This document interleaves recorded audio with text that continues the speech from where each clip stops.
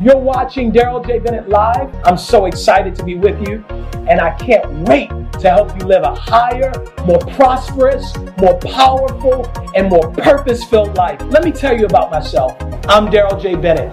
I wrote my first book at 18 years old. I started my first company at 21, and I graduated from Harvard Law School at 24. I know how to help people move into another stratosphere of destiny, to operate at a higher level. And that's what I'm here to help you do. Your life is never going to be the same again. Welcome back to Daryl J. Bennett Live. I am Daryl J. Bennett. Today we're going to talk about something that is hot button in the news. And I want to connect it to an issue that I've been talking about for a while. And now since it's in the news, now since it's in top of mind with people, let's have a conversation about it. So what we're going to talk about, and we're going to watch a video, is Danilo Cavalcunte. You know, the one in Pennsylvania that escaped from the prison, and it's now day 8 as I'm recording this, and they're looking for him, and they said they got 100 investigators scouring everywhere to go get him. Well, since we're talking about prisons and people being locked up for life, and we're talking about security, which obviously wasn't in place, and talking about the overcrowding of prisons, because if it wasn't an overcrowding issue, then maybe the folks that were watching him would have been able to watch him better. Let's have a conversation about it. Let me start with the fact that this is both a prison and a youth center. Let me pull up the picture, because I don't want y'all to think I'm just saying it just to say it. Let me pull up the picture, y'all. Give me a second.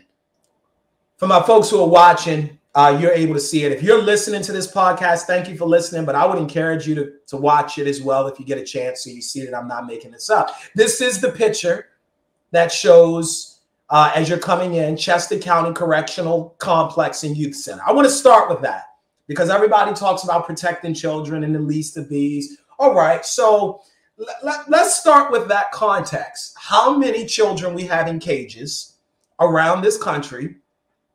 And we really don't talk about that. We don't talk about the fact that the government and prosecutors love to talk about protecting the least of these when it helps them get a conviction, but then they'll call the same least of these super predators, and some are as young as 11 years old, that are in places like this. Let me be very clear. So let me just step back and say, if we are afraid of what Danilo may do now that he's escaped, and they're saying that he's convicted of killing his girlfriend, and God bless her soul, and we certainly don't condone bad acts by anybody. So anybody that's hearing me, you should know from a spiritual level that we don't glory in bad acts. But what we do want is there to be truth in the inward parts. Let's talk about it. Let's not just act as though these complexes or facilities are just housing adults who've done bad things. It's also youth. That's the first place I want to start, because I don't think there's enough attention that goes to the hundreds of and there are hundreds of thousands of youth who are in cages around this country. And when I say cages, I'm talking about locked up in some aspect of the penal system that really have just gone under the radar. So I want to start with that. The second thing I want to draw your attention to in this picture is the third word, Chester County Correctional Complex. Correctional Complex. Now let me step back. He's been there for a while. So if this is a correctional facility, theoretically, he should be better now than when he came in. But that's not how they're treating this. They're saying, well, he's escaped and he might try to kill again. So what does that say about our correctional system? See, I think we've got to talk about it. And words are important. I mean, those of you that know my story, that this is part of what I help people do. Use their words to be more effective and to have more impact. Words are important. What we call things are important. If it's a correctional complex, we need to be having a discussion, not just about how they keep inmates there, But we need to be having a discussion about what are the correctional processes, methodologies, programs, and philosophies, and I would dare to say pedagogies that are in place that are helping people become better. Because while he may have received a life sentence, and he may not have ever seen the light of day again had it, things gone the way that the sentence was laid out, there are many people who are here that will see the light of day. Is there actual correction that's happening? So that would be that. I think we've got to start there before we make it about Danilo Cavalcunte and him running and him escaping and trying to relitigate a case that's obviously been litigated, and what he perhaps did in Brazil and what he was convicted of here in America. I think we've got to talk about the system as a whole. And this is how, if I could just say, this is how this beast has only gotten bigger and bigger and bigger, because we focus on individual people, individual bad acts, and we sort of miss the larger picture. So do you notice that through all of this discussion about him escaping over the 8 days, it's a large amount of discussion about how he escaped, about what he did in Brazil, about what he was convicted of here in America. But what you do not hear anything about is what type of correctional work was being done with him. Was there any? It's a correctional complex. And if he's not being corrected in any way, or at least the youth that are there, is there some sort of help being given to them? So I want to start there, because I want us to lay a foundation that if we're going to have a system of justice and not just punishment, a system of justice that tends towards prevention and deterrence and reducing recidivism, and not just an act of an arm of vengeance, then we should really be doing correction.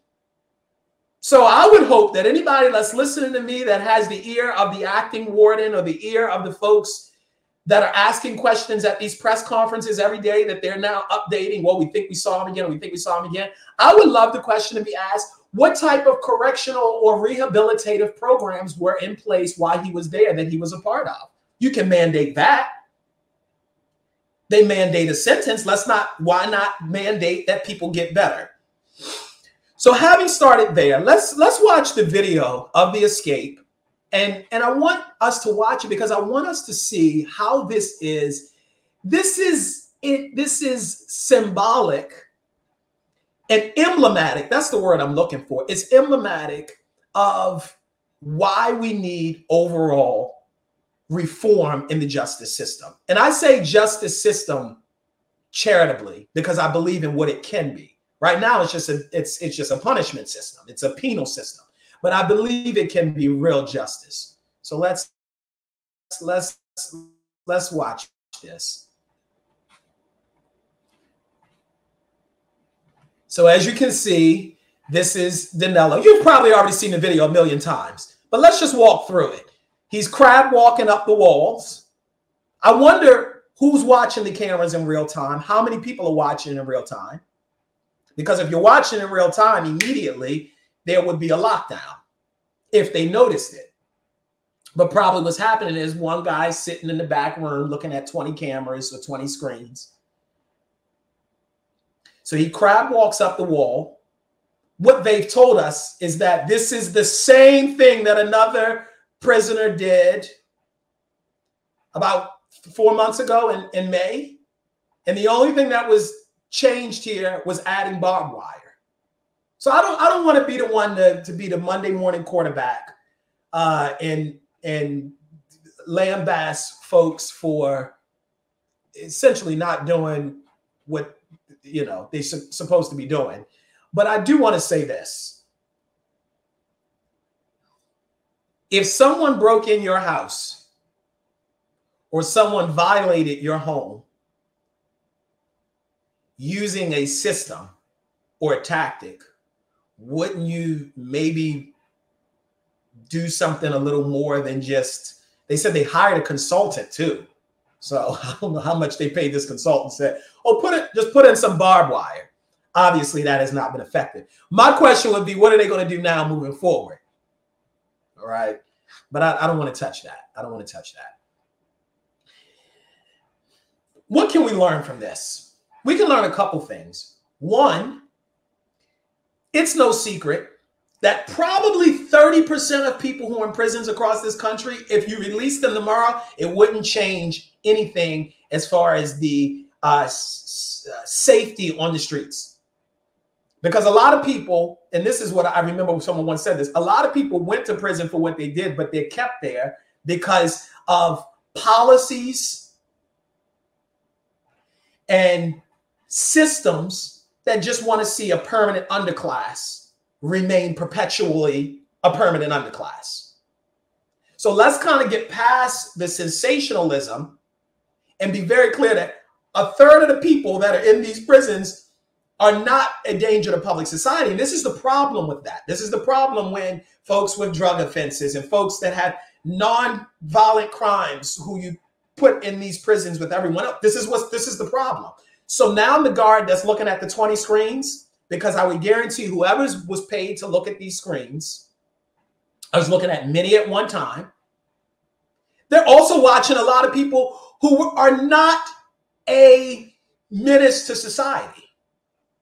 So what happens is when you're distracted by the ones that aren't, the ones that maybe should be really closely watched don't get the attention that they need. This is not a call to just open up the doors and let everybody out. That's not what I'm saying. What I'm saying is when you penalize so many people so harshly, what happens is you create an overpopulation problem, and you create a problem where those who really should be watched. So it's a couple things that, I mean, it's not so much the fact that he was convicted of killing his ex-girlfriend that would make him more of a security risk. The fact that he was just sentenced and then he's about to be transferred, that in itself should have meant that there was a higher level of vigilance over him. But it's hard to do that when everybody's mixed in and, you know, it's a whole bunch of things going on. So that's the first thing that we've got to really address, the fact that there's an overpopulation problem. The second thing that we have to address is that many times there is reaction rather than response. What do I mean? Well, so now, like my grandmother would say, lock the barn after the horse got out. So now it becomes, now that he's out, you know, it's a whole bunch of Monday morning quarterbacking about what should have been done with these two walls, and things should have been done a little bit better and more, you know, they should have shored things up after the first person escaped.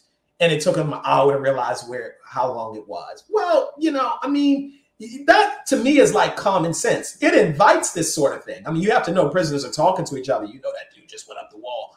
What did they do? How did they change it? Well, they're still letting us out there. So I guess they just put some barbed wire up there. He probably didn't have the plan to escape until that happened. What does this also show us? It shows us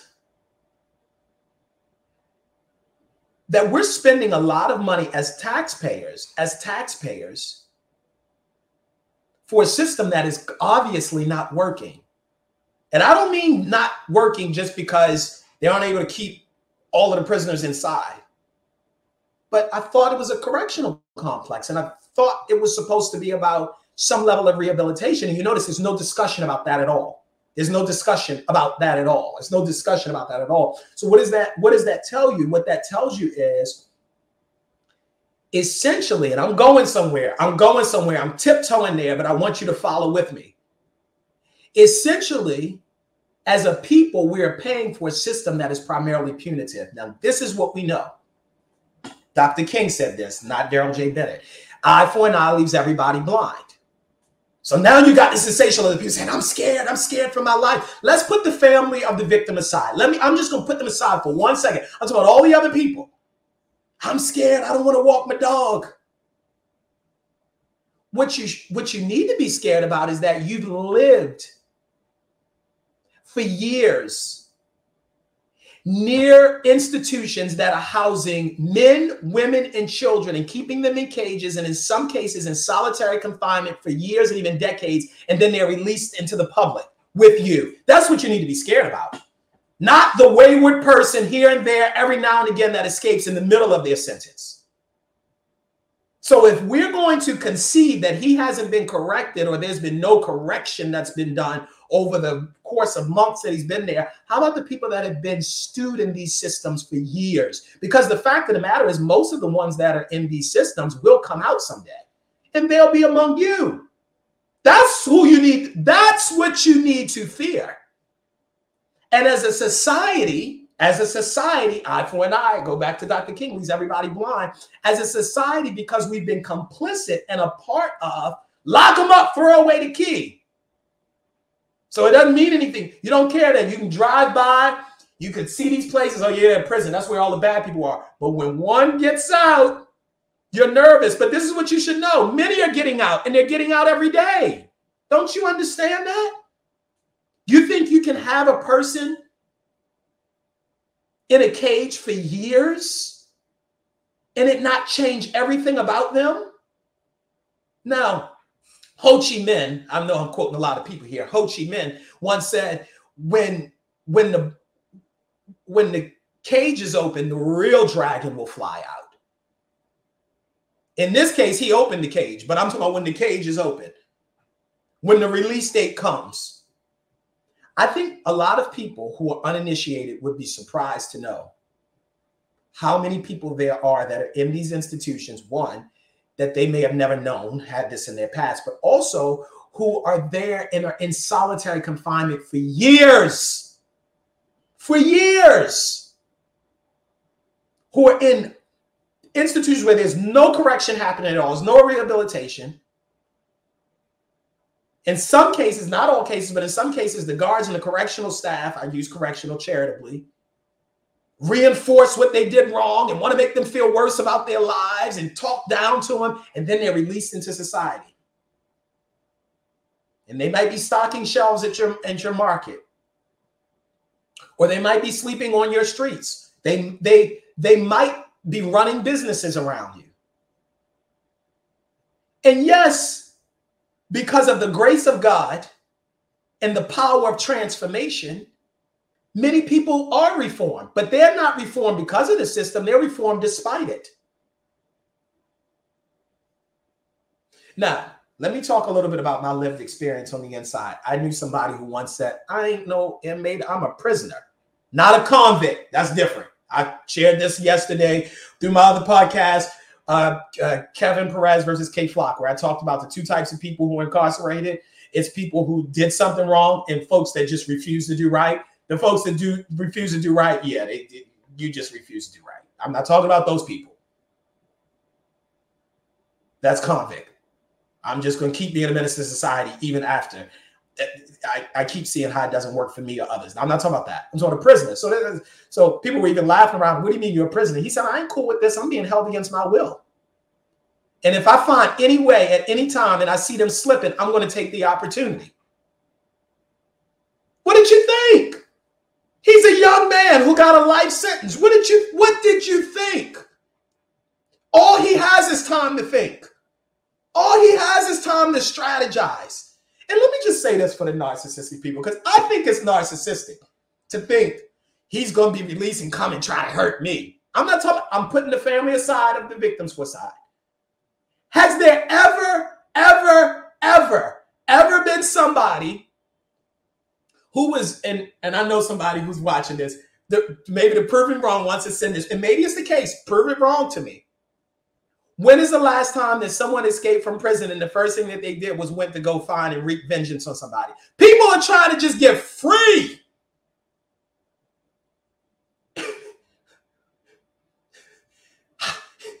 He probably trying to figure out how to make his way to Brazil. And I'm not trying to make light of the situation, but I just think it's funny how people personalize things and make things so personal to them. I can't walk my dog, he might try to come in my house. He might try to come in your house like they said he did. Maybe perhaps they think they signed up to get some food. And yes, maybe out of desperation, he would hurt somebody. But I just want to get away from the sensationalism of he broke out to go hurt somebody. We need to have a real look at the system. And this is why I'm talking about it now. Now that it affects people. Yeah, now that it affects your community. It didn't affect you before when you were walking by and you were seeing, and the chairs you're sitting on, let's talk about that, are being made by prisoners behind the wall that wouldn't be given a job when they come out because they're told, well, you have a felony, so we won't give you a job when you're on the outside, but you're good enough. You're not good enough to work for my company for minimum wage on the outside with a criminal conviction when you've been so-called reformed and served your sentence, but you're good enough to work for pennies on the hour on the inside as a prisoner during your sentence, making chairs, making couches. You would be surprised how much of the furniture you're sitting on, how much of the things that are being made, how many companies are still profiting off of, let's talk about it, the incarceration of African-American and Hispanic people. I told you before, I'll say it again. I'm not coming off of it because it's the truth. Where you see white wealth, black bodies aren't far behind.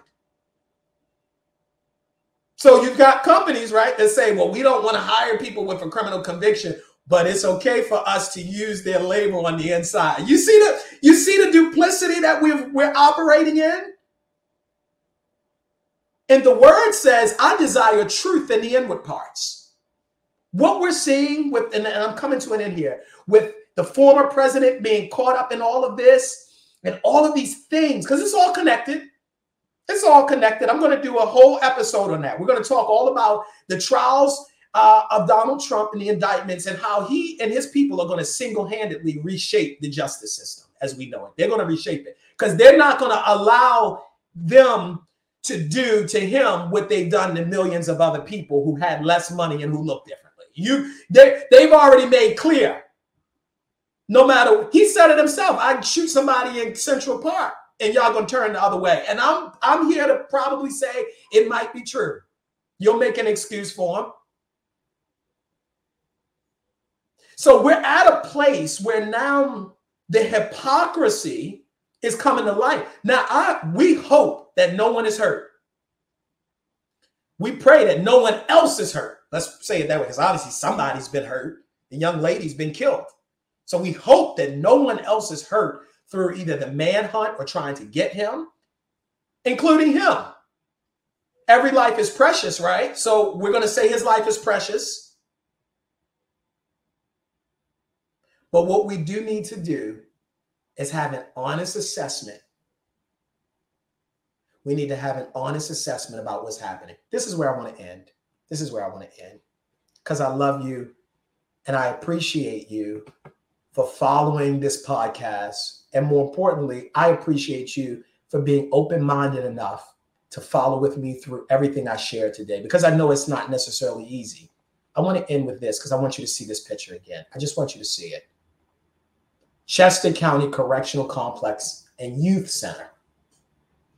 How many of the youth today, 11, 12, 13, 14, 15, there's youth, right? 16, 17, on the inside of here, who could be corrected so they don't become what became of a Danilo Cavalcunte. What you have to understand is that offenders are not born, they're made. And at some point as a society, we have to ask ourselves, are we helping to stop offenses or are we creating more offenders? If there is true justice in the system, then those who come as youth wouldn't continue to come back so much as adults. So let's let this sink in. What can we do as a society and as a people to make these words true? What would the system look like if it was really about correction?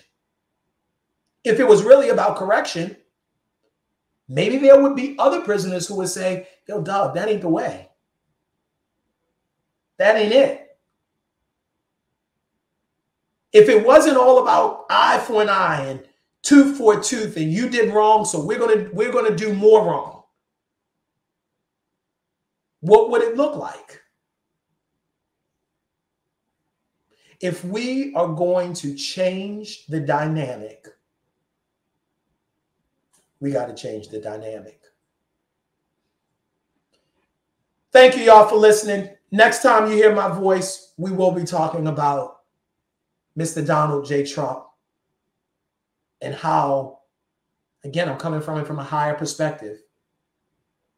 How, regardless of what you might think of his politics or what you might think of what he's being charged or indicted with, for those of us who have waited for someone to come or something to come to shake the penal system as we know it, it has happened and it is happening.